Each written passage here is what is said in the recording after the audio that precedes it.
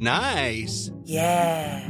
What you're hearing are the sounds of people everywhere putting on Bombas socks, underwear, and T-shirts made from absurdly soft materials that feel like plush clouds. Yeah, that plush. And the best part? For every item you purchase, Bombas donates another to someone facing homelessness. Bombas. Big comfort for everyone. Go to bombas.com/ACAST and use code ACAST for 20% off your first purchase. That's bombas.com/ACAST. Code ACAST. This week in league, the City of Albury declared a cunt-free zone. Bryce Cartwright stands firm in his view that his immune system shouldn't be a better defender than he is. The Bulldogs attempt to lure Josh Reynolds home with ultrasound showing 2 future premierships. Plus, we power on as best we can, waiting for the resumption of the 2020 NRL season. All that and more this week in league.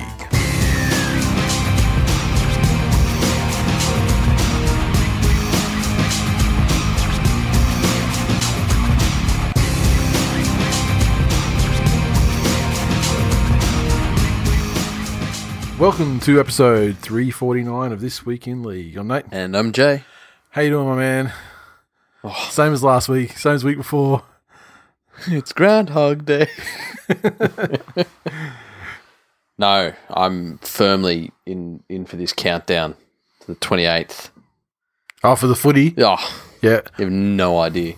Do you have a date set when you, or at least a planned proposed date when people can go back in the office? No. Not anything at all. No. So what do you got? What are you doing in there? No idea. So it's just like until further notice. Until further notice. And so they could say on Friday, on a Friday, they could say, okay, we're back in on Monday. Yeah. Or is it going to be longer lead? I think we'll have some notice. Yeah. And B, I think companies, especially bigger companies, will have a fairly risk-adverse view for opening back up, especially since that would mean doing things like forcing a lot of people back onto public transport.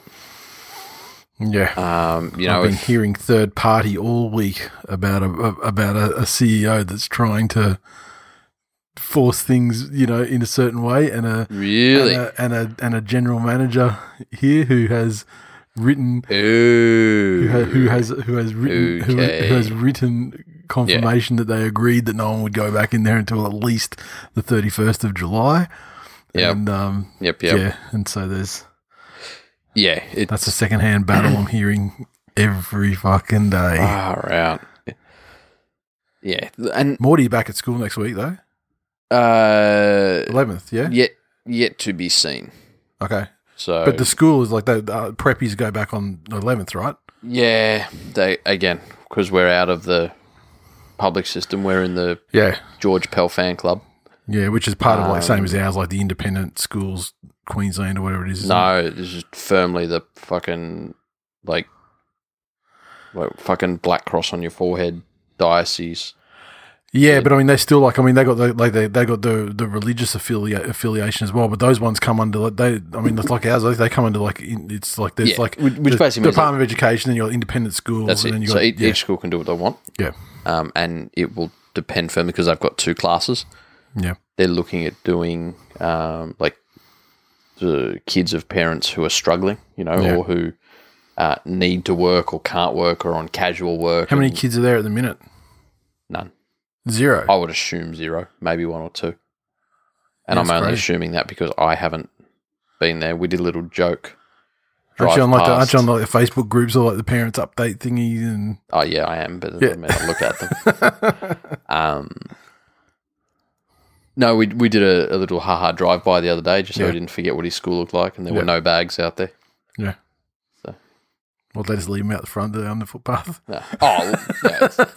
Sorry, I should explain that. You can see his classroom from the driveway into the school. I they leave their school bags outside. I reckon ours is, I don't know because I haven't been down that way for fucking nearly, you could almost say months. Yeah. It's like almost closer to 2 months than one. But I think I remember they were saying, this is the plan is we're going to do this until like week 5. We're definitely going to be off. But if we hit, and we're going to be delivering the online stuff as well as, and then we'll be delivering the online stuff and the kids of essential workers that have to go to the school, Yeah, that's it. They'll be supervised, but they'll just be working through the online stuff too. But they'll just be at school working through the online stuff, and there'll be teachers there to assist them, and they won't be necessarily be their teacher or anything, though. Yeah. And then once we get to 50%, though, their thing was once we get to 50% kids at the school, then we'll, for each grade, I think it was maybe, then we'll think about bringing them in back. But I don't think that's going to be a thing now. I reckon they're close to that now anyway. But now, on Monday, preppies and ones go back or whatever, and then 2 weeks after that, it's everybody. Yeah, I think with school, that's the first thing people are going to need to get used to changing pretty severely. And I was even thinking about the journey to a footy game. Yep. If you think about a footy game, think of all the ones at Suncorp that you've been to. One of the big things there, and this is how much it's going to affect it. Just think about before and after the game, the throngs, just the jams around the entrances, and they close off Roma Street, into Caxton Street. For people that don't know Brisbane, that's what's that, like 800 meters, a kilometre of street there. Yeah. And it's just a massive fucking bunch of people all walking together. It's like 10 wide, river of people, from Roma Street Station. Down past the fire thing, up over the thing, and then down. Yeah, exactly. Yeah. So that's the thing of the past. Yeah. Well, Public transport to and from games. Yeah, it's a thing of the past, I think. But I mean, if Queensland, for example, if Australia were to keep the borders closed and Queensland were to register 0 new cases for like 14 days. Then theoretically that means it's eradicated in Queensland, at which point it doesn't matter what fucking people do. The problem comes in, it has to become an Australia-wide thing, and then when you start opening up the gates overseas, then that's it. Then some, Yeah, but I'm talking, I've had unless you enforce like a mandatory 14 days. This is the thing, though. I've had people say that the changes that come after the end of this will be far more drastic than anybody's thought. Yeah. It's stuff like, if you want to travel now, there will be a 10-day quarantine period when you enter the country that you're going to, and there'll be a 10-day quarantine period when you come back. Yeah. So the whole... Well, you can't have a 2-week holiday because there's 4-day holiday, right? Like, I mean, because 10 days, That's it. It pretty much kills the whole, let's duck over to Bali for 4 days. Yeah, it's not a bad thing. Take a long weekend. No, it's not. Fuck Bali. Doesn't affect teams like the Tigers, because when they go to Bali, they have a very long time in front of them with fuck all to do. I'm sure they could actually they could probably do like their isolation in Australia and then get like a team bus to the airport and then over to Bali and enjoy their full Bali. Correct. I mean, because, they could watch 2 weeks of semi-finals while they're isolating. Yeah. And then head over to Bali and watch the semi and the grand final. Yeah. They don't even have to be back for the Dally M's. I mean, they don't even have Teddy in the team anymore, so no one has to rush back to play for Australia. Yeah, exactly. Exactly. Yeah. So, in conclusion... they're talking about now face masks being mandatory in airports and on airplanes. Remember when the face mask thing was like, don't wear face masks because face masks make it worse? I don't think it was ever make it worse. I think it was always the thing of there aren't enough to go around. I think so. If you're wearing one, my theory is that it was actually a scare campaign, or like a campaign of deterrence until such time as they actually could adequately provide the health people who need it far more because they're dealing with fucking bat eaters, actual fucking Ronas. Yeah, the full on Ronas. I mean, in Queensland, all 50 of them, like ever, but Fucking strange days. I tell you, I'm loving the fucking lockdown shit though. Like honestly, like I fucking save 2 hours a day on transport. Yep. It's fucking great. Mm. Mate, and I'm hoping that what this does do, if the Rona itself doesn't wash the boomers away, then at least it might open their eyes to the benefits and like the way that working from home actually works for people who are in an office environment. Yeah. Because right up until to this very day, but let's say this day 7 or 8 weeks ago, the resistance that some places had to working from home was fucking like tremendous. And now they're probably seeing that, they're getting more done. Yeah. I mean, most people are reporting they're getting more done. Yeah. Oh, look, there's been a bunch of studies done, and I know we're not even close to talking about footy here, but there's been a bunch of workplaces where they've, for example, in a test said, okay, we want out of our 1,000 people or 1,500 people, 750 of you, we want you to go and work from home for 6 months. Yep. And then, so only 500 people actually volunteered, and they had to pick another 250 or whatever. The others that did it. And a very small number of them chose to do it after the trial time had ended. Yeah. Just because they didn't like feeling removed. But this was an environment where not everyone was removed either, you know what I mean? Yeah. That was there was actually, correct. They were the removed ones that were separated from the... And then, you look, I think it was Optus. Yeah. They're doing it full time. So they're not going to have call centres based in the Philippines. Yep. They'll have people domestically, but not in an office. Yeah. So that's their cost trade-off. Yeah, and I mean, I know places like Amy and that do it as well. Like, you sort of have like induction for like a number of weeks or something, and then you're actually just set up at your place. Yeah. And you've got your 8-hour shift that starts like fucking whenever, because they probably run 24-hour or, late night, like maybe till 9 o'clock or something. But yeah. So hopefully there's, just somebody just at the last ditch, get the runner somehow and spit in Bryce Cartwright's mouth. Oh, no, spit in his wife's mouth. Yeah. Because I don't want it fucking affecting the season. We can start with that motherfucker. The article in question, of course, is if you've been living under a rock or if your internet's been down and you've been locked down at home, can happen. But then you're not listening to this either, really, I guess. Gold Coast Titans player Bryce Cartwright has reportedly had to sign a waiver over the mandatory flu shot players are required to get ahead of the season's restart. The 25-year-old signed the form and had been given the green light to return to training. This, of course, after he came out and said that he was not going to be taking the flu shot because he is an out and proud anti-vaxxer. And apparently other players are expected to reject the shot as well due to adverse reactions to the shot in the past, which is a different thing entirely. But the shots have been made compulsory as a part of the biosecurity protocols that have been brought in to minimise the spread of COVID-19. And, Cartwright and his wife, or more importantly his wife, are outspoken anti-vaxxers. I did see an article today detailing that he was actually resistant to the whole anti-vax thing, but his missus wore him down with research. Google. Oh, okay. And can I just say, that is apart from the deaths and economic stuff that people might be going through, the worst thing of this whole fucking corona thing is, how there's it's kind of it's not a meme, but it's like a trope that through this lockdown you've got all this extra time so you can learn a new skill. Yes. You can learn people have been baking and people have been frittering their fucking time away doing TikTok dances or, a number of different things. I feel personally attacked. I haven't seen you do any of the dances. You just watch sluts doing them. Well, look, if I fucking see a TikTok with you doing all these dumbass fucking dances. Some of us are hustlers, some of us are customers. Yeah, exactly. You stay a customer or I'll fucking Tonya Harding you. But so people are, and like I've been doing, illustration, and I've been cooking up a fucking ton of shit that I've had extra time to cook and everything. Like I've been making, I feel like fairly, good use of the time. Yeah. But there are people that I see on Facebook that I've known for fucking many years. Oh my God, how have they spent their time? Yeah. Clearly in fucking Google and YouTube. Yep.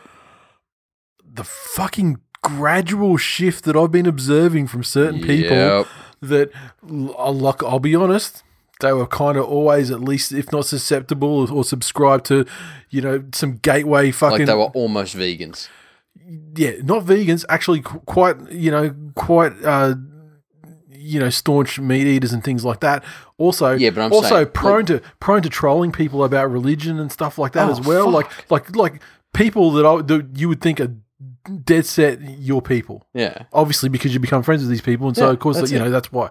But just a gradual fucking slide. Usually, I find the gateway drug is yoga.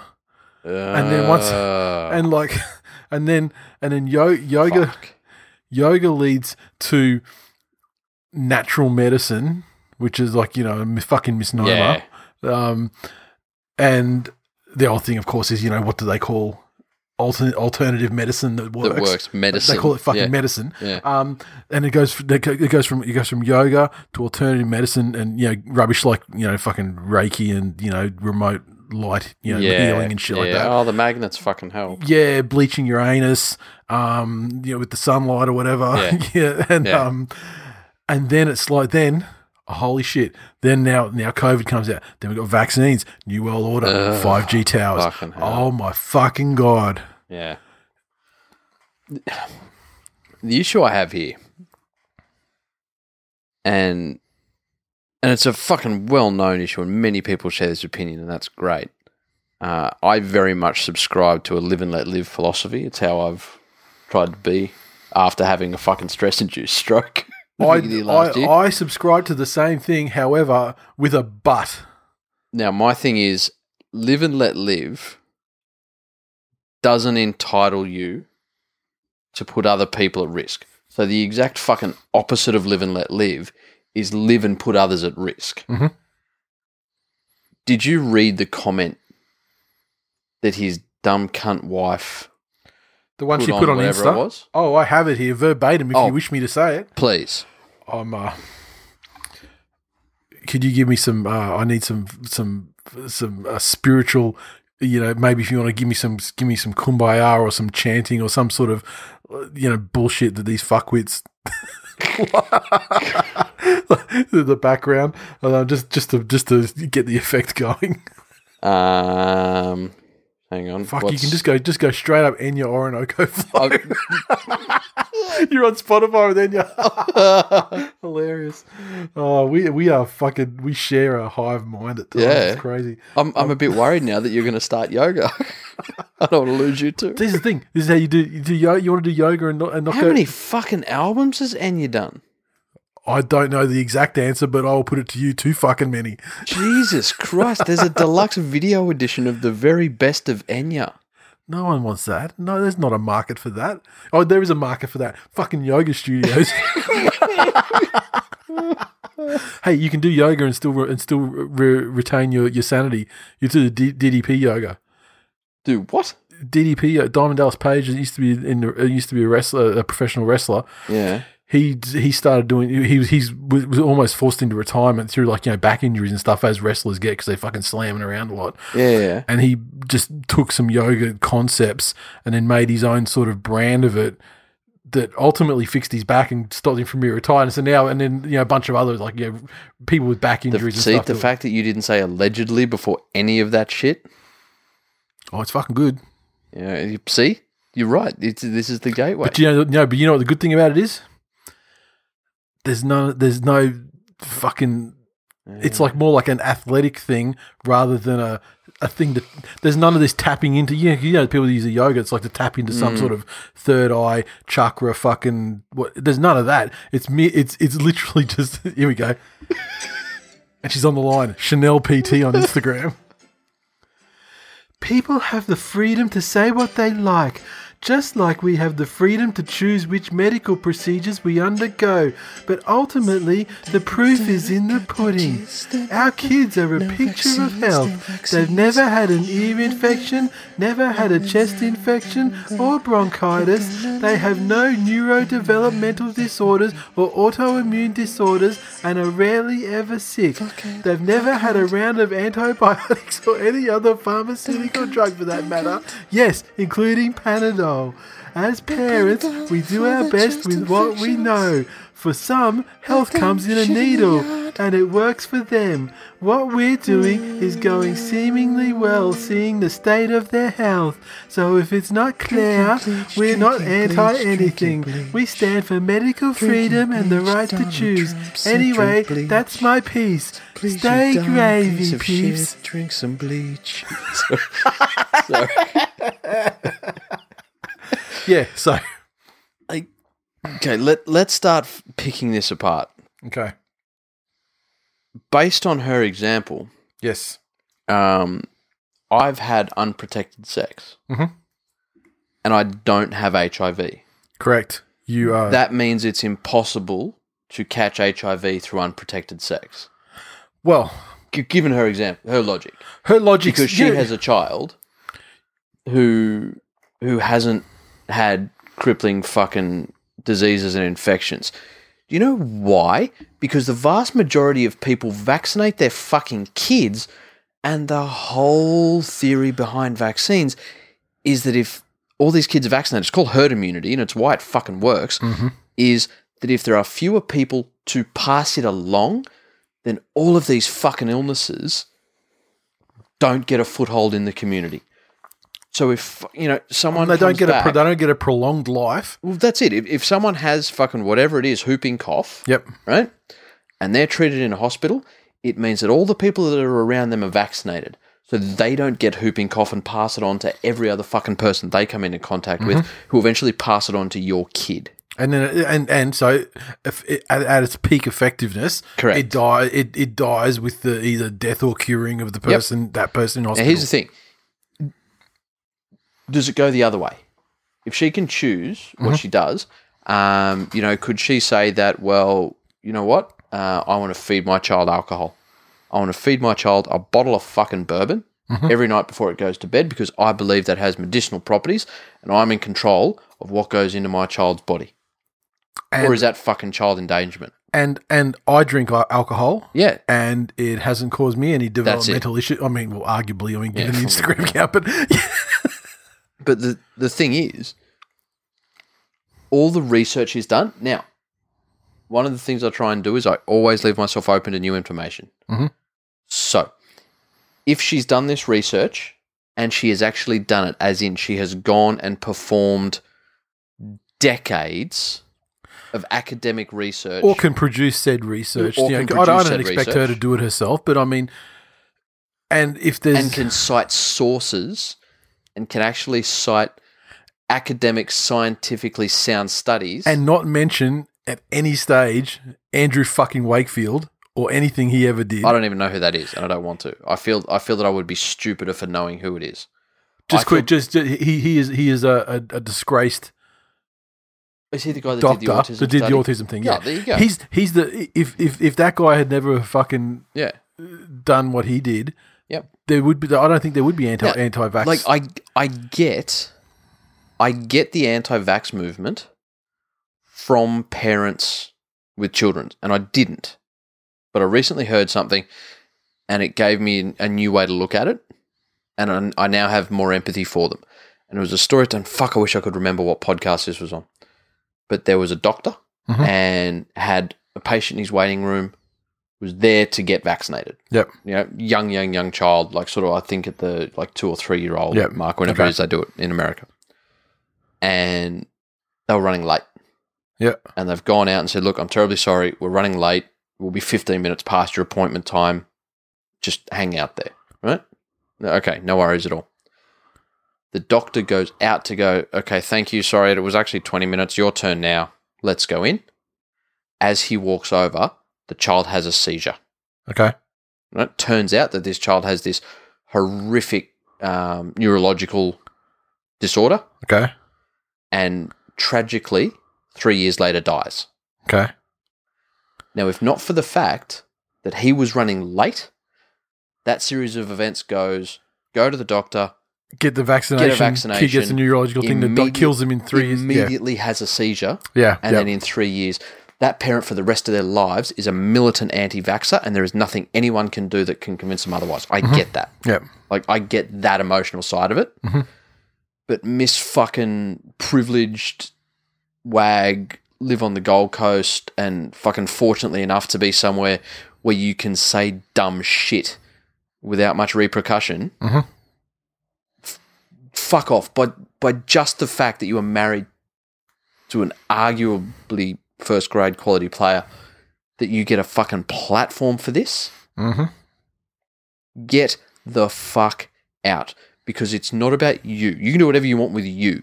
You can fucking smoke meth and stick a cactus up your cunt for all I care, but you are endangering the lives of children, and you're endangering the lives fucking vulnerable people in your community. Those people who and that's not a freedom of fucking anything issue. You know what I mean? It's like, yeah, you know, it's science.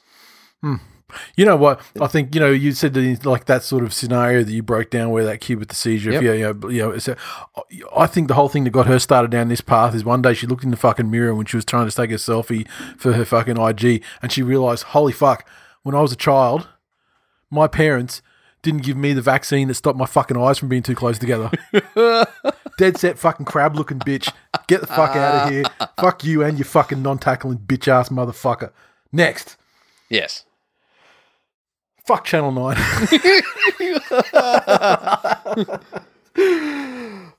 Hugh Marks is sorry, just to figure off that. Yes.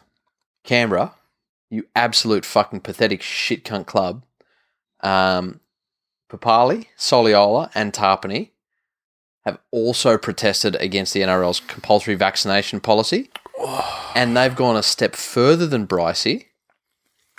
They have refused to sign the unmodified waiver that would have allowed them to train. So what are the grounds for them not signing the waiver? Do you know? Is there a quote from any of them? The 3 Raiders players modified the waiver by crossing out a line in the document they signed on Tuesday. Which the line was? Don't know. Motherfucker, that's much needed context. They crossed out wording.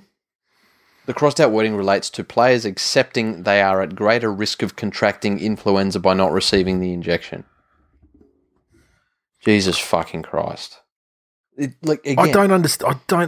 You can't argue with the fucking numbers. Here are the people who are vaccinated, and here are the people who got the flu after being vaccinated, compared to the sample group of the people that didn't get vaccinated. A greater number of them got the flu. Yes. We're not having a fucking philosophical debate here about arguments. This is just maths. Yep. This number's bigger than this number. And we're not claiming that the flu vaccine has some miraculous 100% effectiveness with the strain and all of that sort of thing. Because it varies each year. We're just saying more than other. Yeah. You know, like really that number is, this number's bigger than this number. Why are they so? I don't understand. I mean, they're signing a waiver anyway.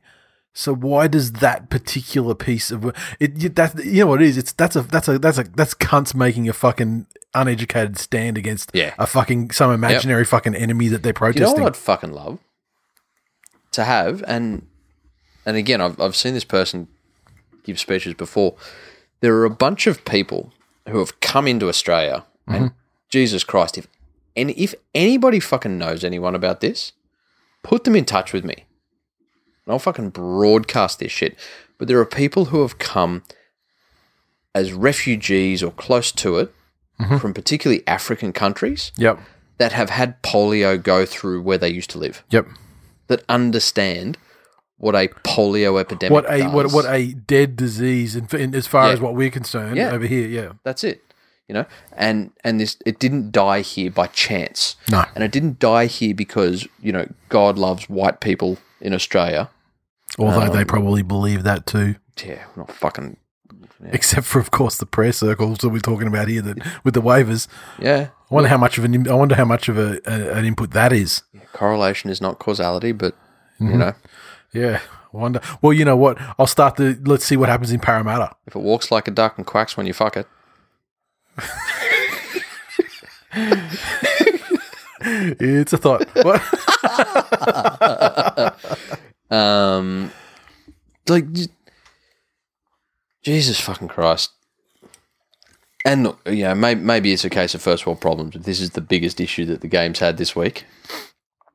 Yeah, but we do have more in terms of fuck Channel 9. Nice. Hugh Marks has fired another salvo at the NRL, saying it's not a given the league is part of the network's future. So we know that, you know, they're not happy about the May 28 restart. We know that he gave preliminary advice to ASIC that Channel 9's financial position would be far better than it's going to be because he had already just banked on not paying $130 million out to the game. He's saying we have to be hard. We have agreed to nothing this year. This is during a conference hosted by Macquarie Bank.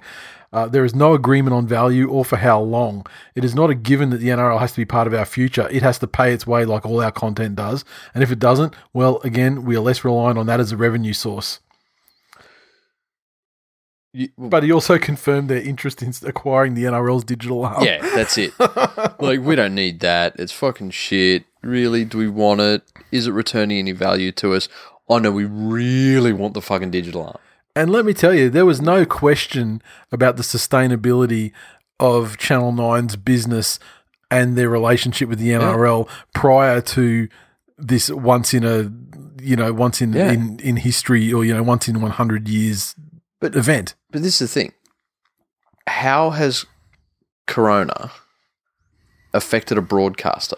Why are we not here? And, I haven't looked into this. It may have in ways I can't think of. I expect it's just a simple matter of it's affecting businesses, therefore it's probably affecting advertising revenue.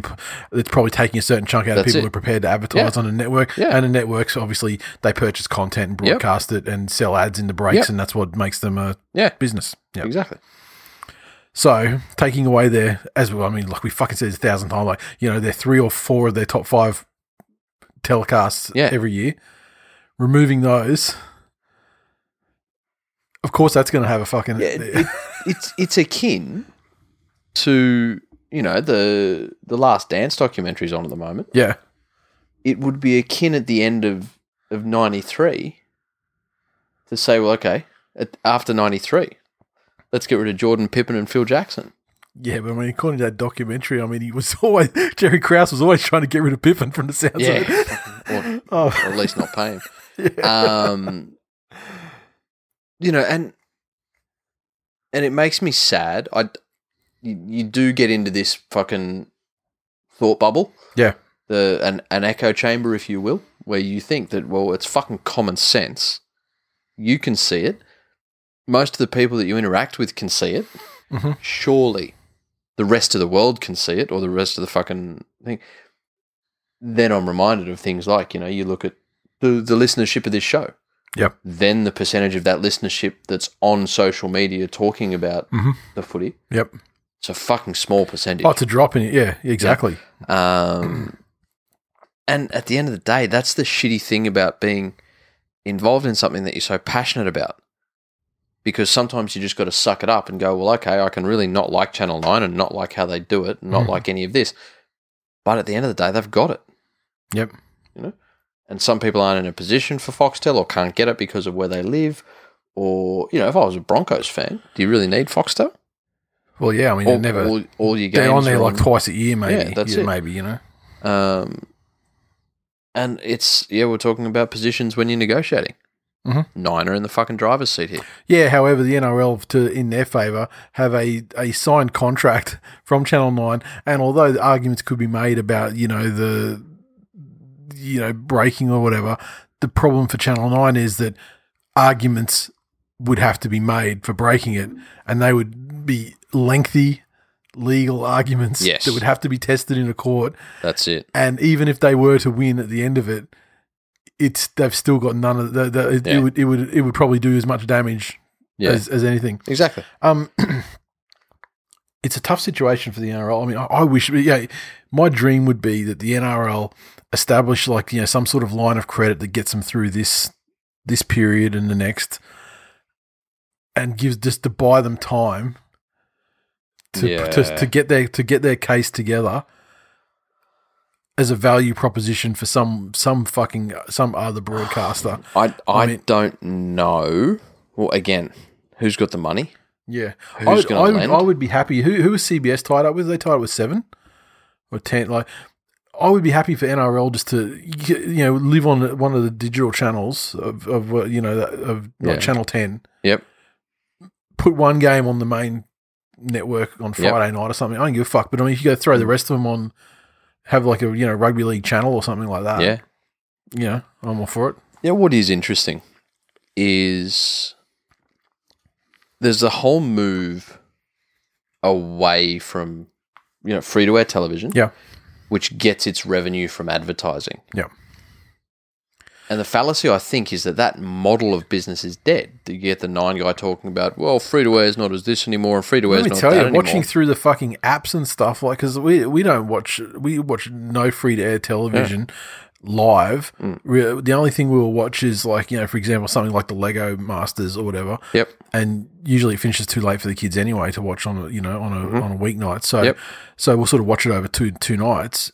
They pack those streaming ones full ads, just like unskippable ads, just like the TV. But then the thing is, if you look at the main competitor to free-to-air network television at the moment, YouTube, which runs completely from advertising revenue. Exactly. And once again, sometimes they have unskippable 30-second ads at the front. Sometimes you can skip them after 5 seconds or whatever. But And I am buoyed by the fact that was it Volandis and fucking old mate that's interim Todd Greenberg now were over talking to Google. Previously, if Nine don't, Jesus Christ, get fucking people with handy cams out there and just put it on YouTube and say this is fucking like pirate NRL. We're doing it ourselves. We're starting here. Here are the games on YouTube. Get ready for it. It's nuts. I mean, I would just hope that someone with money could do something about it. I mean, but I think in this current climate, it's very wishful thinking. They're probably going to have to. No one's going to lend. They're going to have to bite. They're going to have to bite down and probably just take it in the ass from Nine, at least for the rest of this contract. Correct. I mean, Channel 9 obviously is compensation, want to reduce deal for like another 3 years after that. Problem is, another 3 years after that, Corona's gone, everything's back to normal. Advertising revenues have kicked in again massively. Look, this is the thing though, again, like we were talking about at the beginning of the show. Corona's gone, yes, but things aren't back to normal. They're not back to a pre-Corona world. Because in 2 years' time, though, No. So Corona's gone. Yeah. But people have seen what this does. Yeah. And so there will be fail-safes in place for things like large public gatherings and all of this stuff. I'll tell you one thing that'll disappear because of Corona. Pandemic insurance. Fuck. Because, let me tell you, every motherfucker of business will want to be buying it after this is done. And no one will want to hold those fucking grenades. Could you imagine? Like an insurer would be like, we got 100 years to fucking bank this. Yeah. Like, but if something happened, dead company, dead. That insurer ceases to exist. And surely insurers wouldn't be dubious enough to sell it and then just knowingly bankrupt themselves and go, we're gone. We've got no money left. It's an interesting situation. I do like that it seems the NRL's standing firm with its digital arm. Yeah, and I really do hope. I feel like they're standing firmer than they really are in any position to at the moment. Just on everything across the board, which is fucking great. Yeah, and it does show like I'm prepared to back Volandis 100% for everything he's done up till now. Yep, I think he's exceeded all expectations, especially in some very tough negotiations. Yeah. If they fucking let the digital thing go, then I'll be absolutely furious. Yes. But I think if they can get away with the projected $28 million less for this season, but in payments from Channel 9, and then get this shortened season out and everything, I think if they can get away with that, even next year as well, like to the end of the contract, then that's probably a good result. Really, considering what's happened. Yeah, that's it. And there would be an argument for them that if they provide content, it would be tough for Nine to argue, I assume, that by missing out on rounds like this, the NRL are in breach. When the NRL has quite clearly and publicly done everything in its power to resume and to providing the contracted service. And also when, presuming that the news reports are correct about the negotiations, I mean, obviously they're slanted, but I feel like there's certain things that are probably we could accept as facts. Yep. And one of those facts is that the NRL are like, fucking, we'll play till Christmas and do like the full 24 rounds and finals. That's it. but it's Nine that wanted 15 and Foxtel that wanted 17 or something like that. You know, cricket. So exactly. So they're like, hey, it's been our absolute intention and desire to fulfill the exact number of contracted things that we've are under. Yeah. So then that's where I think it gets into. Like, Channel 9, obviously lawyers are very clever and they'll have their own little definitions and arguments that they'll be able to make that Channel 9 hasn't, that the NRL hasn't fulfilled whatever. But I think at the same time, the NRL gets some very clever lawyers and do the same. And again, you know what else would be fucking wonderful? If our NRL-loving shit cunt Sharks fan Prime Minister could step in and say, you know what, Nine, we've heard you. That you believe they're in breach of contract. I'm going to fucking borrow and have it on the ABC. So NRL, seriously, here's the money you need. It's a government grant. We've propped up fucking industries like this before. Yep. And we would like this sport to be shown on the ABC. We'll do the same thing for AFL, as long as they can get around the fact that they're all in different states. Mm-hmm. You know? And if they're having issues with their telecast partner. Yeah. That's it. We'll do the same thing. Yep. But Nine, we respect your view that you don't want it. Yep. No worries. So you're now on the ABC and probably with a better suite of commentators. Well, they can bring back Warren Boland and Tommy Raudonikis and use some of that money to fucking bring Artie Beetson back from the dead and get the old Saturday afternoon crew going on. Just a hologram version like Tupac. What do you think, hologram Artie? What else we got there? Anti-vaxxers done that shit.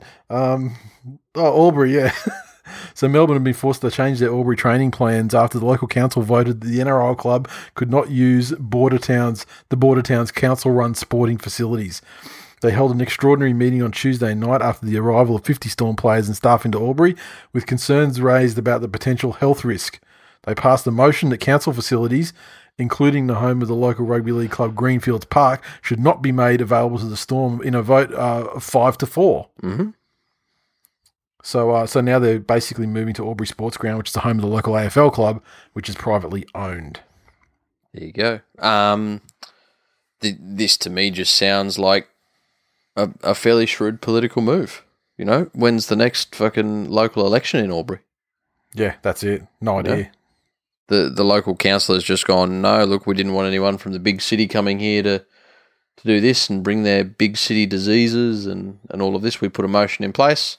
Well, we've done all we can. Can't stop them from, Yep, done everything in our power. That's it. It's out of our hands now that it's privately run place. And that's it. And look, voters, we agree with you. Cam Smith is a cunt. Yes. We did our best. Yes. What else we got there? That's it. That's all I've got. Do you have any other news things that you want to bring up this week? Not so much news.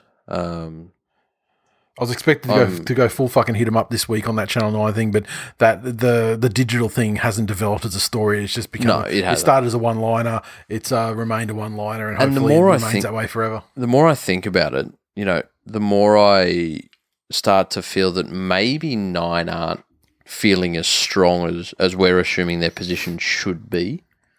For them to have... They're just feeling financial pressure of losing fucking money. Yeah, but for them to have their top C levels come out now. Yeah. Like generally they wouldn't be making statements concerning something that they don't have a direct involvement in yet. It'll obviously go past their desk. Well, it's a giant conflict of interest because essentially the situation is due to COVID-19, Channel 9's financials for the year of our Lord 2020 are fucked. Yeah. If they can somehow offload the responsibility of $130 million to the NRL, that significantly improves their bottom line. Correct. As 130 mil would improve anyone's bottom line. Yes. Fucking give me 130 mil, please. That's it. But if they, through their media arms, can talk down the NRL or perhaps derail the NRL coming back... Yeah. Then it decreases the value of the and it makes it, and so therefore it either makes it easy. They could either use their media pressure to force them to not be able to return, which I feel they've failed on. We'd hope, or force the NRL into a position where there's perceived as less value that they can then use to leverage to get that 130 turned into 110. Yep, which is what they're trying to, to do, or the 100 and what? That's it. I can't remember how much they wanted to get. 28 off, isn't it? At the end of the day, this is where the NRL's caught between a rock and a hard place. Yep, and it doesn't help that the fuckhead RLPA and dickheads like Cam Smith, who are showing their true colours as firmly being in this end of his career for a payday. Yes. Like, he gives no shits about anything else to do with the game or anybody else associated with it. And I think and I think it's not just the money. I think it's the fact that he's also achieved the number of games. Like, he's going to have an unassailable number of games to be the top person there. Unassailable, whatever fucking accolades he's got. So now it's just like he doesn't. He does care about money. He doesn't even give a fuck about like legacy or anything like that, because that's in terms of like statistically and in the record books that exists there and can't be rubbed away. No matter how much a cunt he is. But again, and it's I'm aware I keep bringing up fucking basketball examples lately. It's been fun to get back into that. But I wish there's that whole that thing. I've lived in the fucking like 88, 89, 90, 91, 92, like that era when the Pistons were fucking chopping people. So fucking good. So fucking good. But you look at the record books. Yeah. And Karl Malone was a better player than Michael Jordan. Yeah, based on statistics. Just numbers. Yeah. So I think that'll be Cam Smith's downfall.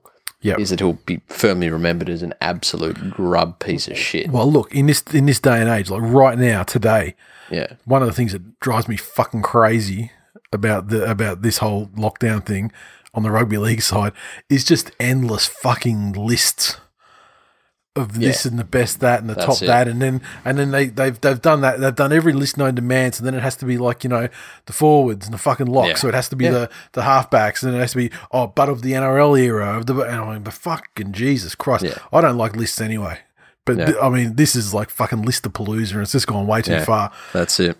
But in that scenario though, when they talk about the greatest players, I almost forgot my point for a moment. But when they talk about the list of the greatest players, despite all of those statistics and everything like that, even right now, as he still plays and is top of mind, and he's still not fucking in the top 3 that people put down on their lists. Yeah, no, not at all. And that's now. People are going to forget. But the thing is, this is where the NRL needs to do a spotless job of communicating with players, but also doing it in as much part as they can publicly. Yeah.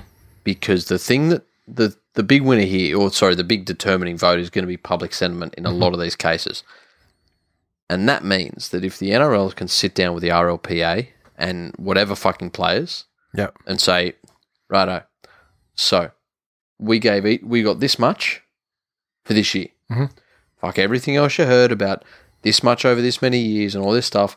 We were owed this much for this year. Mm-hmm. We took this much of it and gave an equal amount to each of the clubs. Yep. And that left this much for us to run head office. Yep. If you want to go through it, we will show you exactly what we've paid everybody, from this person down to this person, down to the fucking cleaning contract for the people that will come in and clean the offices. Yep. Right? That money's gone to head office. You need that to run a business. None of your fucking business, but in the spirit of full transparency and everything, that's it. We're not siphoning money away or going on fucking jaunts to Majorca or Thailand to fuck Jeffries for a week. That'd be pretty inexpensive, though. I mean, that's cheaper than going to the Super Bowl. Yeah, but look, there are two things you should not that I know, but I could assume. Two things when you're traveling that you should never skimp out on: Jeffries and Sherpas. Both of them. Don't negotiate. Qualified guides taking you into dangerous and miraculous places. Assailing a peak.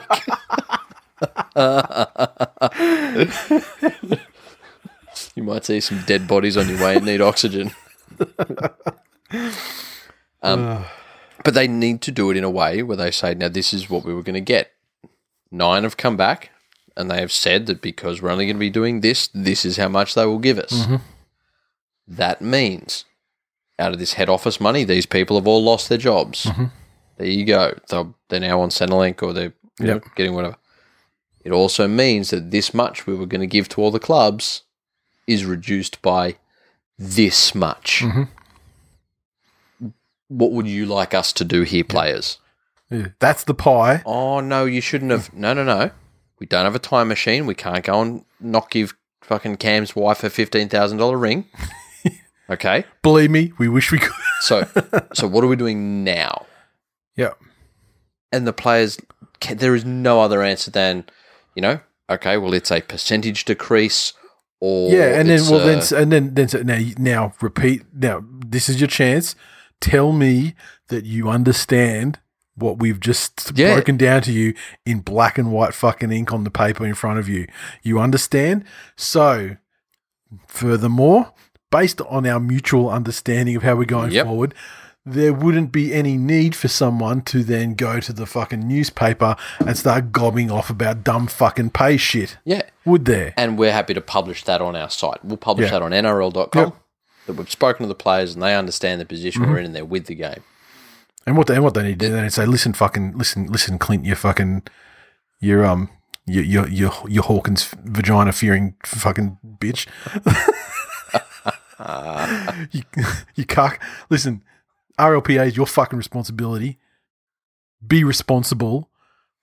Yeah, keep your fucking players. Reinforce what we've all agreed and know to be true in black and white. Reinforce it to your fucking charges. Yeah, and tell them to shut the fuck up. And by the way, Clint, what pay cut are you taking? Yeah. Yeah, again, they're rocking a hard place, but there is a way through it, but it needs to be spotlessly done. It needs to be publicly done, and the numbers need to be clear to the players. And remember, the media on two fronts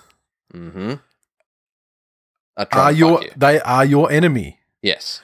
They're looking for someone to fucking gob off about this shit. Yeah. An active player to gob off about this shit. I mean, God, they can always flush Gordy whenever they need to hear the fucking the water trickling. That's it. But they're your enemy. They want the negative thing, and so I mean, the real rock and hard place for NRL as they move through this new shortened season is you kind of need the media because you want the excitement and you want things to be pumped up. But at the same time, fuck, I'd love if they just locked it to NRL.com. Yeah, NRL.com, or you know what wouldn't be the worst thing in the world if who does the Channel 7 sports up here? I have no fucking idea. But give them an exclusive or two. Yeah. Yep. Just, and not in a sneaky way. Throw them a couple of interviews they wouldn't have got otherwise. Yeah, and then maybe the other media days are just done kind of like they do the media days on the Wednesday mornings or whatever it was back when football was a thing that happened in real life. When they'd have just it'd be like 2 players turn or 3 players turn that week, and they'd front up in like a in the press conference thing after training or whatever. And then you're in a controlled situation, and if there's a journalist and wants to be a funny cunt and try and stir the shit, go on, get the fuck out. You're not invited to the next one, mate. Yep, exactly. The page from the old Wayne Bennett school of the page from the fucking AFL school book of the way that they absolutely cut those journalists down there into line. That's what they probably need to do.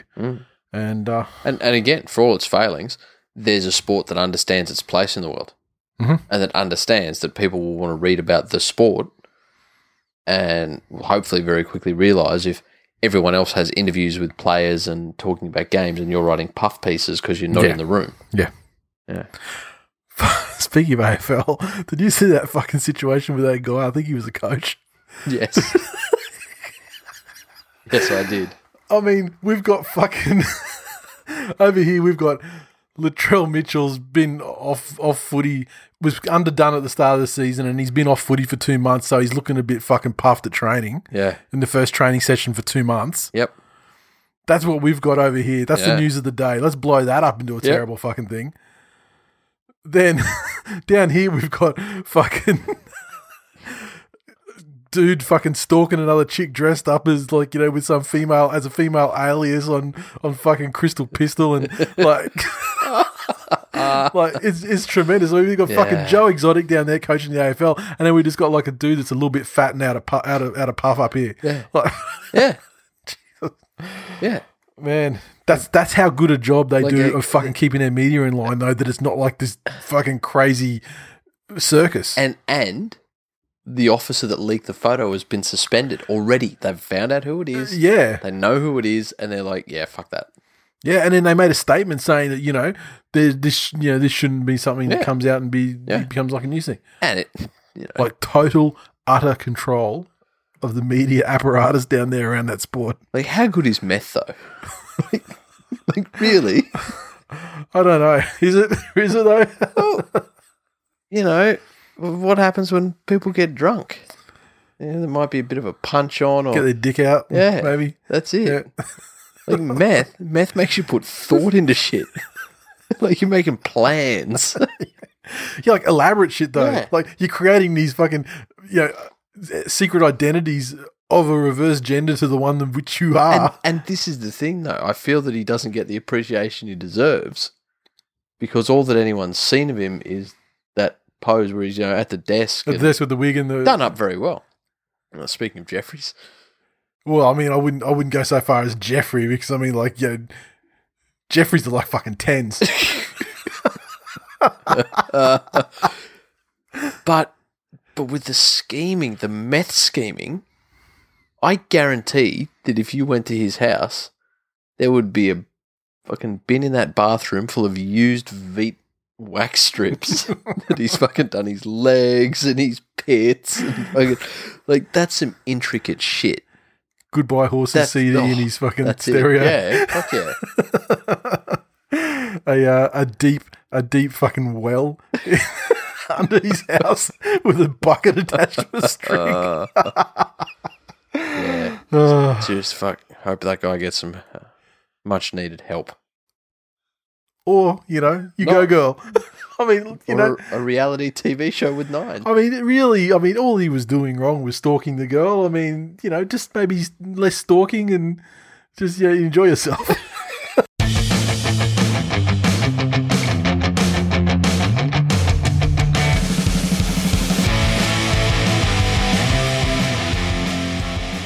Recaps for round 8. It was Magic Weekend. Can you fucking believe it?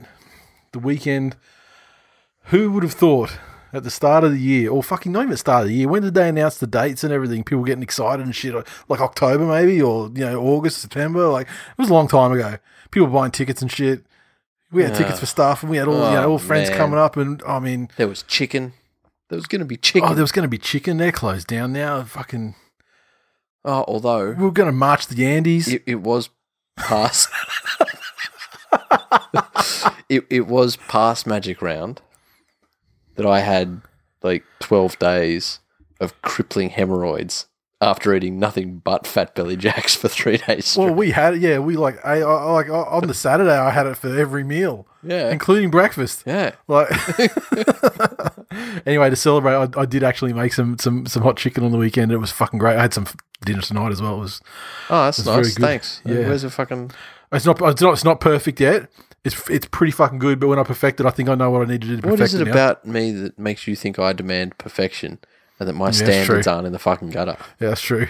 But next time it's going to be even better. So within the next 2 weeks, I reckon I'll probably crack it out again. And it's pretty good. I tell you, although I did make it, and like the initial heat that it was set at was like the really fucking hot level. Yeah, really. Like it was fun, and then I was almost like my chest was hot all night, and I was like, I can't go to bed. I don't know if I'm gonna get heartburn and shit if I lay down like this. And so I stayed up and watched the Jordans for a couple of hours, and I went to bed about midnight, and it was fine. And it was the next day, fine, perfectly fine. So tonight, anyway, I backed it off like a third of the cayenne pepper. And it was still pretty fucking hot, but it dissipated faster though. So I think I need to, I don't know, put some more sugar in it or something just to like offset the, just to make it more like a day-to-day heat rather than a fuck yourself up with like 3 pints of beer heat. But it was good. It was very good. The recaps this week from the Twitch games: the Tigers 12 defeated the Sharks 0. Oh. Benji was another man of the match. I swear he's fucking looking at the Dalian medal if we keep playing it out in the game all year long, because every Tigers game that they win, he's a man of the match. And this, really? And this game was no exception. He scored a try again. He's on about a try a game pace, and he does some other huge thing like a 40-20 or, a big break or shit that turns the game as well. He's on fire. The mighty Manly Seagulls 18 defeated the Broncos 0, which sounds like a big win, and it was, but until about the 65th minute, it was 0-0. It was fucking stress city. And then after the first try, then the Manly just fucking smashed them. Have you had a game with Manly in it where you haven't been Manly yet? No, I have not, and I will not. Okay, that's my one concession that I have. The Rabbitohs 30 defeated the Knights 4. Ooh. It was looking like at halftime. It was looking like the first chance we've had to score 40 points in a game. How's the trial going at fullback? Well, yeah, not really. He's in the centres, isn't he? Okay, fair enough. People can say what they fucking like about super coaches and this and that, but fucking Alex Johnson's a fullback at that side. Let me tell you. And that's why they're travelling so well. The Knights, they were down 30-0 with 20 minutes to go, and I was like, this is a good chance. We could even nudge 50 here. Fucking Kalen Ponga scored the only points, and it was a good try too. Flat track bully. Yeah. And then it was basically it was all Knights after that, and they only conceded that one try, but it did cut the 50 down, so it turned it only to 34 win. The Raiders 1 defeat the Bulldogs 0 in extra point, in Golden Point extra time. It was a dour encounter. The Bulldogs really have got less than little going for them, let me say. The Cowboys 13 upset the Roosters 6. It was 6-6 for a while. Ooh. Asiata with a long-range field goal to put the Cowboys ahead. And then the last play of the game where it was just like the Roosters were working, like it was right before the end of the game with the field goal. So the Roosters had like a set. And not even a set, like 3 tackles. And so Teddy went for a chip and chase, got picked out of midair, and then carted to the house for a try to end it. So 13-6 is how it ended. The Warriors, in the most epic upset of the round, the Warriors 12 defeated the Eels 6. Jesus. The Eels scored immediately, and the people are on the chat are like, you're going to get fucking done by 50. And I'm like, I know. But the Warriors dug deep. Fucking the Tamworth vibes. Cody Nikorima in 7, Blake Green in 6. Cody Nikorima kicked a 40-20, and then from the scrum base, they got Tuivasa-Sheck one-on-one with someone, and he scored under the sticks to tie it up. Yeah, okay. And then in the second half, the Eels are doing nothing but fucking hammering the Warriors, and they were not getting past like their 40 every set. But Blake Green kicked a 40-20. They got him into position to score a try, and then he kicked it. Then Blake Green started kicking 40-20s to just turn the tide of the game, and tremendous effort. Nice. And with Papali'i barging over to give them the win. The Panthers 4 defeated the Titans 0. Fucking oath. In another dour game. To'o scored in about the first set of the game. Yep. And then it was just a fucking punish ever since. The most notable part of that game, of course, was when Ash Taylor, or maybe it was Tyron Roberts, went for a 40-20 down the left-hand side. The two, it wasn't going to go out. It was past the 20, but it wasn't going to go out of bounds. It was just going to pull up short. Yep. And so the winger, the winger and the centre for Penrith on that side of the field were like, we're just going to leave it. It's not going to go in. And Cleary just swooped through, grabbed it, and ran over the sideline and turned it into I fucking hate those. It was fucking hilarious. The two players were literally backed off, but he just gone swept in from the side and straight over the sideline. Oh, fuck. That's a couple of games in a row where Cleary has done nothing. Yeah, well, he's TikToking with rat bags. Yeah, I guess. So you can watch the complete streams for the round as well as edited highlights for each game at twitch.tv/This Week in League. So chuck us a follow over there and you'll be notified when I go live with games, usually on Friday and Sunday nights. And it seems like we get way more people on the chat when I can start it earlier. So I'll try and start it around 8:30, 9 p.m. when I can. Yep. It's about as early as I can do it. Thanks for everyone who gets on. We've got some regulars that jump on the streams and it's always a good time. So thank you to you guys. And I'll see you on there on Friday night.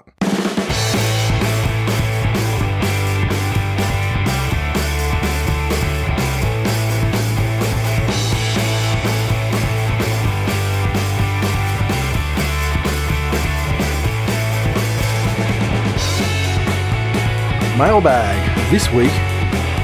Got one here from Chapo. Will this season be classed as an asterisk season due to it not being a full season? We've already discussed that. Well, we've discussed it in the Facebook group. No. So I thought I'd bring it out to the. No, we did it on an episode. Really? Yeah. The answer's no.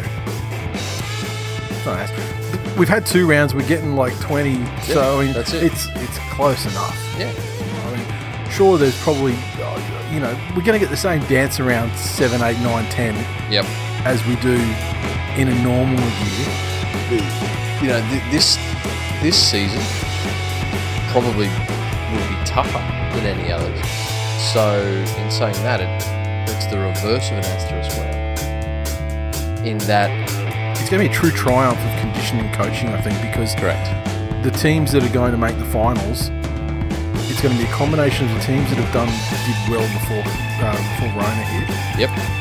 But then it's also going to be a case of the teams that are competitive out the gate immediately.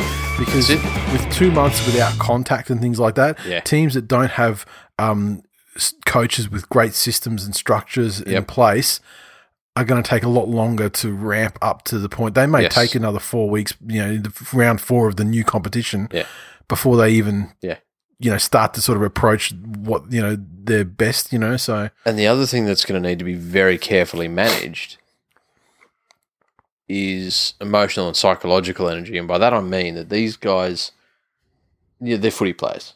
And they know, and for all of their careers, or their professional careers at least, that they go back to preseason training on, you know, this day. Yep.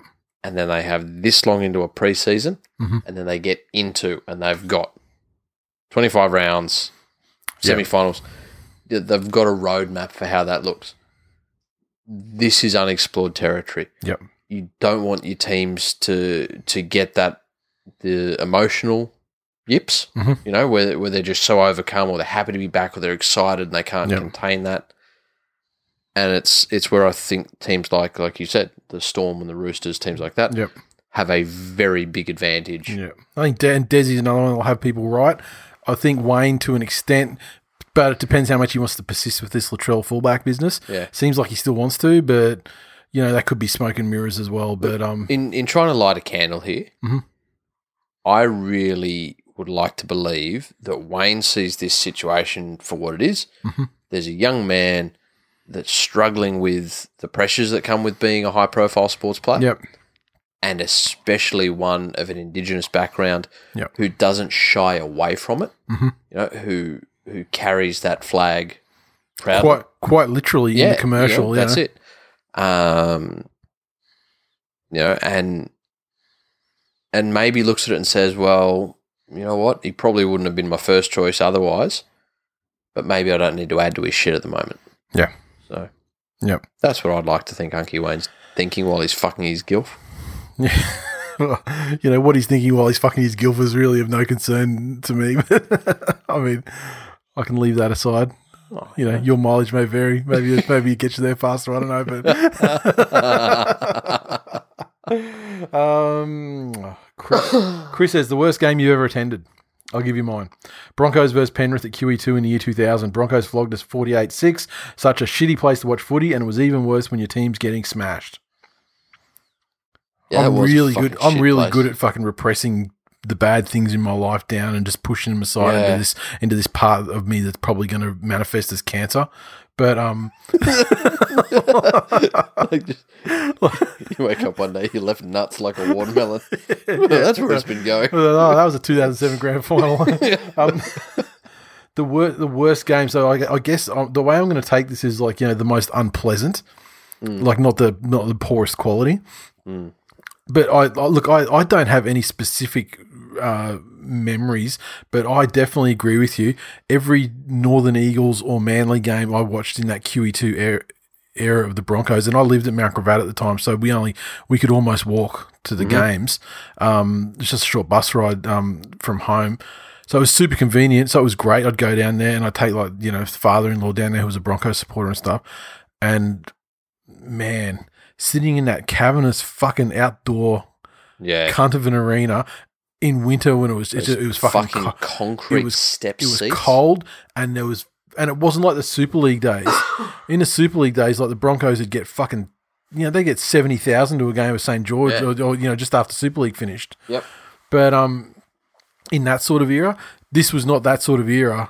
And, like, there was no cunt there. Yeah. Maybe there was 20,000 in a fucking 80,000 seat thing. It doesn't show up as anything. It's like when you watch a fucking Bulldogs game now when they're at ANZ. And they didn't have the fucking crowd control facilities to say, well, okay, everyone's sitting there. Yeah. And also, and I mean, it was of a similar size to ANZ for capacity, I think, but it wasn't like as modern. Like it was like ANZ had the huge oval where people would sit and everything, but it kind of felt like it was built in. Yep. Where QE2 felt like it was just like rickety, like you could see under the seats. Yeah. Was like, there was no wall behind the you could see under the seats, it was like fucking, it was just flimsier sort of a step above a fucking high school grandstand. And Manly copped some fucking ass whippings back in the days there, just like it was, just pre Desmond, getting things going again. Mine, again, it's not like there've been some fucking rough games. Yeah. Like there have been some rough patches. But I think the one that hurt me most was the 2004 qualifying final, where we were beaten by the Bulldogs. Mm-hmm. Because I remember watching it at Mr. Wars' then girlfriend's house. Oh, so, okay, this is not one you've attended, though. No. Okay. But it's just, like all of these fucking emotions in me. In that, the other one of our mates that was there was a fucking mad keen Bulldogs fan. Yeah. And one of those fans that's just such a nice person. Yeah. That you can't... You can't begrudge him his moment. Yeah. That's it. But the thing is that Wars was giving me enough shit that I wanted to fucking punch someone, and I couldn't take it out on the Dogs fan that had just beaten us. So it was, it was emotionally confusing. Yeah.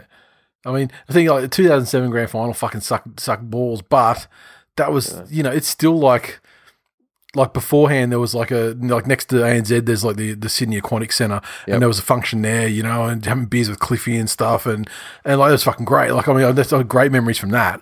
It's just, the game sucked. But I remember afterwards I tried to fight every fucking Storm supporter I could find. And, look, here's the thing. Down the track from that 2004 game, it's, on my side of things, it's the Yuri of Cleary, and on their side of things, they're looking at Josh Reynolds to be their fucking saviour. Yep. So, levels. Catfish. Catfish Reynolds. Why hasn't that become his nickname? Really? Probably because it's extremely hurtful to him, I guess, but, I'm sure there's other hurtful nicknames. Although, he wasn't really catfished. Like, she was as attractive in real life as she pretends to be on the gram. Yeah, I guess it was more the fake fetuses. She wasn't catfishing him with tits or the ability to fit into a medium-sized Sharks polo shirt, for example.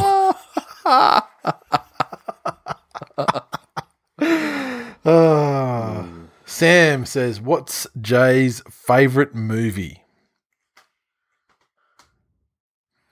What's my favourite movie? Yeah. Backdoor Sluts 9. Who's on the cast of Sluts for that particular? I don't know, but that's a deep cut because that's actually the movie from an episode of South Park, where the boys think that they have a copy of Lord of the Rings. Actually, I've seen that, but it's actually a copy of Backdoor Sluts 9. I think movies are a complete and utter waste of fucking time, and you get all you need from the small screen these days. I've got new Rick and Morty's back. Yeah, you watched that one yet? Yeah, 100%. I only watched it today. I forgot. Oh. I had it for 2 days, and I was like, "Oh fuck, I've got to watch." Tickets, please. No, I enjoy Kevin Spacey films. I find his characters quite easy to relate to in most of his movies. Mel Gibson films. I'm not going to hear. Look, I think he's unfairly maligned. I mean, who hasn't wanted to call a cop sugar tits? I'm sure I've wanted to meet a cop that I think would satisfy the criteria of being worthy of sugar tits.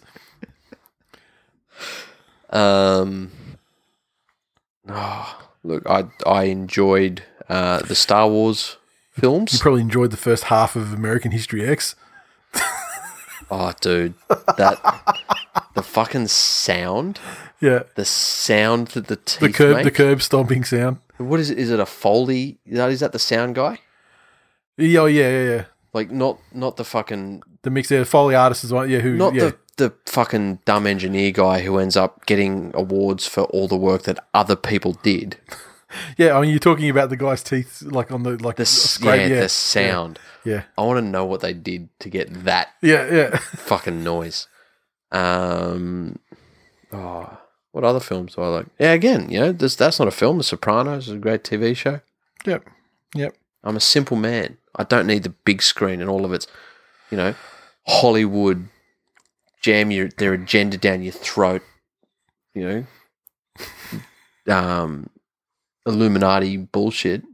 Oh God! Just give me the small screen, good stories, great actors, time travel.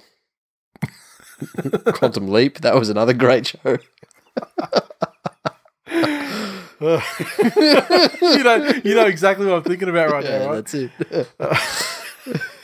So Lachlan, he included this video, which I have not watched because I just do not want to, about the 10 greatest NRL players of all time from NRL on 9. And you very presciently said if you can type them out, we'll discuss them.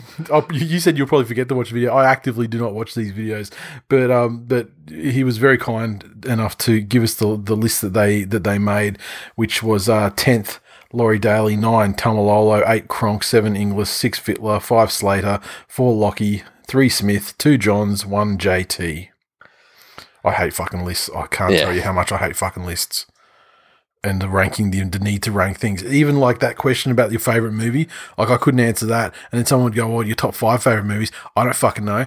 Like, depends. I don't carry lists around in my head of shit because I don't feel the need to organise things. It also depends firmly on things like mood. Yeah. Some days I could sit down and quite happily watch the first 2 Godfather films back to back. Yeah. Other days I'd find sitting through the fucking where were they? Fucking Cuba scene a punish. Like just that fucking 20 minutes. Yeah. So horses for courses. The issue I have with all of these lists is that NRL lends itself to having such a wide range of athletes. Yeah.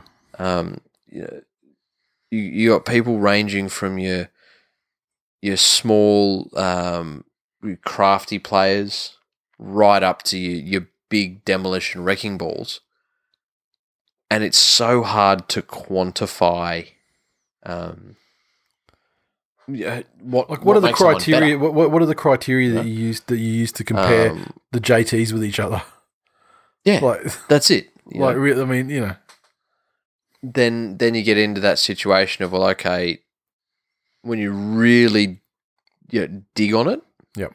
There's so many other variables about these things that go into making them great. So, they talk about Thurston being better than Johns. Okay, well, what were the other teams like at that time? Who did they play in the finals? You know what? But you know what? I think the ultimate boiling down, like you're looking at it too academically and reasonably. I think they did a list like this and put JT at the top ahead of Johns as a calculated move to drive engagement and clicks. Because outrage drives clicks. Exactly. That's what it was there for. Cronk 8. Yeah. When you look at him, why is Cronk 5 places lower than Smith? You know what I mean? Why? Because I know who the impactful person of that duo was. Yeah. Because Smith doesn't win them when Cronk left, and where Cronk goes wins them when Cronk goes there to them. That's it. I mean, that seems like a fucking no-brainer. Yeah. Spot on. Put Smith ahead of him if you want to, but 5 places? Fuck out of here. They should be right next to each other. Either way.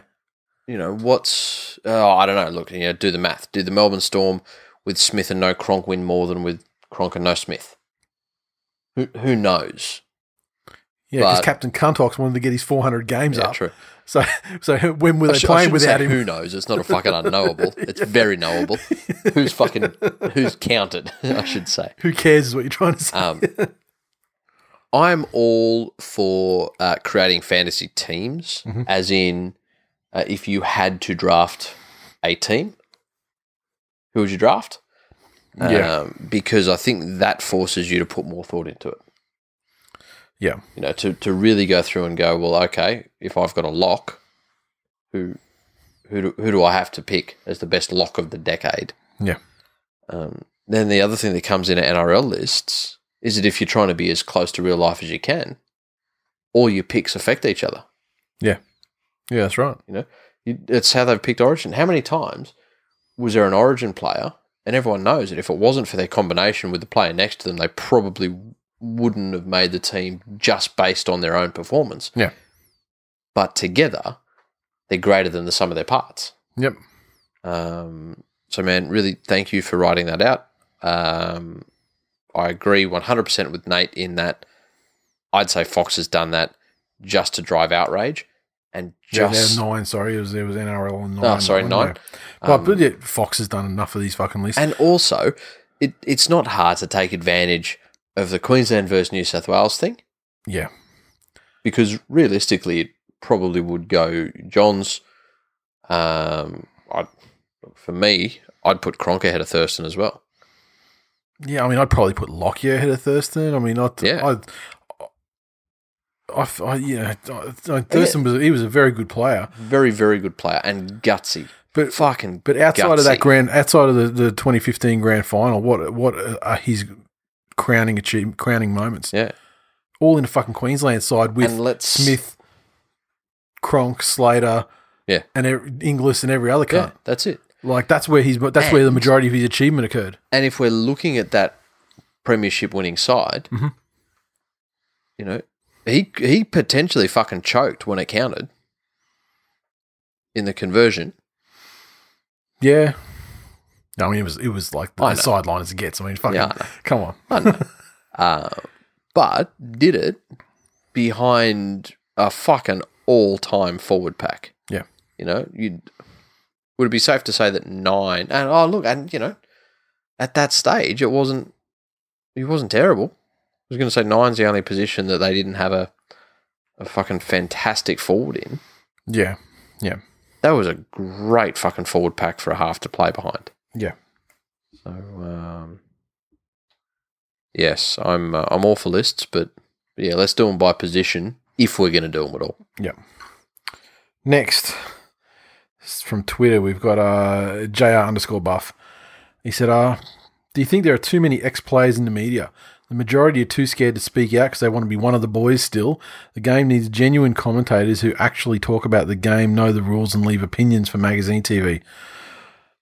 I don't think that's ever going to happen because there is a perception in rugby league at all levels of the sport, whether it be administration, media, whatever, that there are rugby league people. Yes. And you must be one of these rugby league people to get a seat at the rugby league table. And look, maybe there is too many ex-players. It feels like there probably is too many ex-players, just to your original question, because almost the entirety of the media is built out by ex-players. That's it. And they're ex-players with different purposes as well. Like you get ones, like when you get Cronk on a fucking thing talking about the game, it's great. Yeah. Because he knows it back to front. The way he played was very analytical, and so it's an easy step for him to make to provide analysis and quality analysis outside of the game. That's it. But then, you know, you get like Hindy and Fletcher. Like fucking Brian Fletcher, I feel like he has done so much damage to his legacy on the field. Yeah. By the fucking jokey comedy character that he's now become. Yes. Motherfuckers forget how great he was for New South Wales and shit, man. Like he was the shit back then. Yeah. But like a fucking engine room. He's made me forget it. He's literally made me forget how many good fucking Origin memories he's given me just by being a clown these days. Because of all the take the piss and let's do a whole segment where it's nothing but us knocking on or falling over or missing tackles. Yeah. That's it. And so, look, I feel like there's too many of them. I don't think that a comedy subgenre needs to be something that's necessary in rugby league television. Yeah. I'm happy for people to have a lighthearted look at things and, where they can go off their nut with an opinion, or and they can have heated debates, and, they can laugh at a funny thing that happened through the week or something. But to have like these people that seem to be just designated, like Matty Johns and stuff, like Matty Johns is way too good at broadcasting in general. Like, he's definitely got the abilities, like a talented personality. Yes. That he doesn't have to be just the fucking comedy guy. No. You know what I mean? And his shows don't have to be the comedy shows. Yeah. He's a personable fucking guy who can speak well. Yep. And obviously knows the game, has had a great career, and is like, he's just a good on-camera personality. Yes. That I don't think he has to be, the comedy guy. And I don't think that genre of show even really needs to fucking exist, to be honest. So, like, getting rid of all that sort of shit and just having guys like Matty Johns who can be funny and crack a joke if they need to, if the situation calls for it, but it's not a comedy, centric thing. Yeah. Think back to the glory days of commentators. I'm talking about your Darryl Eastlake days. Huge. He wasn't an ex-player. Yeah. He may have played. But I would be happy with a team of, you'd have a commentator and you'd have a professional broadcaster and a colour guy who is perhaps an ex-player who that's it. Can speak well on the game. Yeah. And you know what? Unfortunately, I don't think Freddie and Joey are really those guys either, to be honest. It's like your Cronks. I'd love Cronk. I love Joey when he talks about Matt Elliott. Is another guy on the radio who's fucking great. And talking about the game. When he had his show where he'd do the pause and the this and the running plays and that was great. But yeah, the whole issue of ex-players, I think they need to open up the scope. You look at all of those shows and there's a range of players there. Yep. I tell you what, if the networks actually wanted to give back, then it would go in their favour that at some stage they go get a bunch of ex-players that no one's heard from. Yeah. And get them in on shows. Get them in to review where the teams that they played for are at and talk about that. Just so there's some different voices. And maybe unearth the ones that can be developed with further... Not even that. Not even that. But to celebrate the fucking history of the game. To get guys who aren't too fucking CTE'd. Yep. Or aren't going to say anything, casually racist or homophobic. Yeah. Which would be out there, unfortunately. Yeah. But to come in and talk about, okay, well, this is how when they played the game, this is what they did, and this is where they see it now, and, just so much simple stuff about, if I was coaching this team, this is what I would tell, because I played prop, this is what I would tell those props to do. Yeah. Yep. That's where I think the opportunity lies in ex-players, not so much in just having the same ones be the same fucking mouthpieces they always are. Yeah, but there's also like this, I don't know if it's reality, but there's certainly, like, I feel like it's a perception that it's the players that are like the most famous players are the ones that then slide into, like, if you think about Channel 9, you think about that list of greatest players that we just mentioned, like just about fucking all of them. Yeah, that's it. Tom Malolo's still playing, so he's an exception. But you look at Channel 9, Fittler, maybe Lockie, that's why Cronk's 8. Joey. You've just figured you've just hit the nail on why Cronk's JT, 8. like their top 4, with the top 5 with the exception of Cameron Smith. Yep. Who's still playing, are all fucking just slid straight into Channel 9. Well, maybe they go, maybe that's it. There you go. They like Joey's laughing, talking about spiders. Fucking. Bit serious now from our man Hammers. He's said As you two are aware, I've been through a rough spell lately. Didn't really have anywhere to turn to but the gang at Twill Nation, whether they knew what I was going through or not. Picked me up and kept me trudging along until I could get through the other side. This group of people, most of whom have never met each other, are a collection of absolute top-notch cunts. I want to thank Nate and Jay just for being who you are and helping me out of the doldrums, whether it's 2 a.m. blind as fuck Fortnite sessions or TikToks of sleuths wanting a good old Hutchins experience. You guys were there. But I also want to give a special shout out to JR Buff, Special K and Sam the Warden. They know why, and I just want to let them know they're awesome cunts. Also, the other mob that made my life better, thank you. Lastly, if anyone's out there doing it tough, if you're an OG or new listener, please reach out. There are so many awesome people here that genuinely want to help. Much love, Hammers. Thank you, sir. You're welcome, sir. And we do love you. Yeah, and we got you. Like, we love all our listeners, but there are some that have been around. Yes. For longer. Correct. And they fulfill a special place within us. Yes. And if other listeners can stick around as long, they can also fulfill that place within us. Yes. Time is the big factor. Do your time and but yeah, I mean, now you're not in our neighbourhood, but close enough. That's so it. Hopefully this Rona shit backs off a little bit and we can get some beers going on really soon. No, you're allowed to have gatherings now, aren't you? You're allowed to exercise with one other person. Yeah. While you're socially distanced. Yes, correct. So we'll go for a jog. I'll have him 3 meters on one side of me and you 3 meters on the other. And I'll just zigzag back and forth. Just relaying messages. That's it. Oh, Nate said the Titans are shit. I know. That's it. That's it for 349. Thanks for listening, everyone. As always, you can interact with us on Twitter, so follow at TWI League, and Facebook community lives at #TwillNation. Get in there if you can, as evidenced above with that great message from Hammers. It's a great community of good cunts. Direct link is facebook.com/groups/TwillNation. Our Facebook page is facebook.com/This Week in League. Make sure you hit the like button, share the posts around. We put them up for the releases each week. Help us spread the word. And if you would like to support the show, make sure you drop us a rating and a review on Apple Podcasts and anywhere else that takes reviews for the shit you listen to.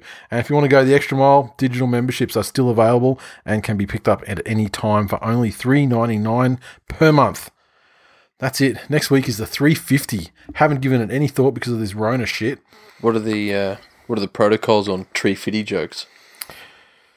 Well, I was talking about it with the Loch Ness Monster. I tell you, I want to give him no tree fitty. The Loch Ness Monster knocked on my door and said I owed a 350.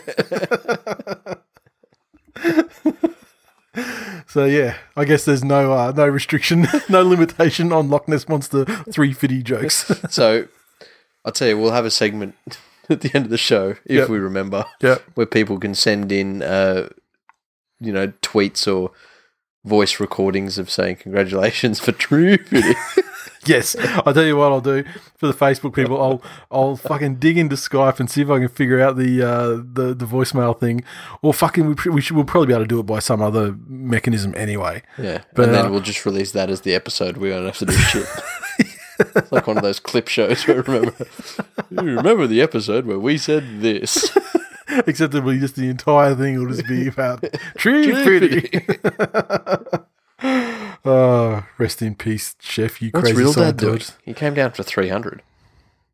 Yeah, well, I mean, if he's not going to come down for he's not going to come down for tree fitty, if he's not up in the Woomba cutting eye holes into fucking sheets, we should be able to Skype his fucking thumb into it. It's us and Skype. We'll be okay with that because Microsoft's owned by. Is Skype owned by Microsoft? Yes. Yeah, good, because then they're all white guys, so he's okay with using them. Oh, okay. Yeah. Well, he's also okay with using coloured people too, but that's a different kind. Yeah. Okay. So I'll tell you what. We'll figure out. We'll over through the week. We'll figure out the technical ability for people to drop messages off, and for the episode, and we'll try and get Real Dad in for it, and that'll be it. On that note, see you next week. For Tree Fritter. Tree Fritter.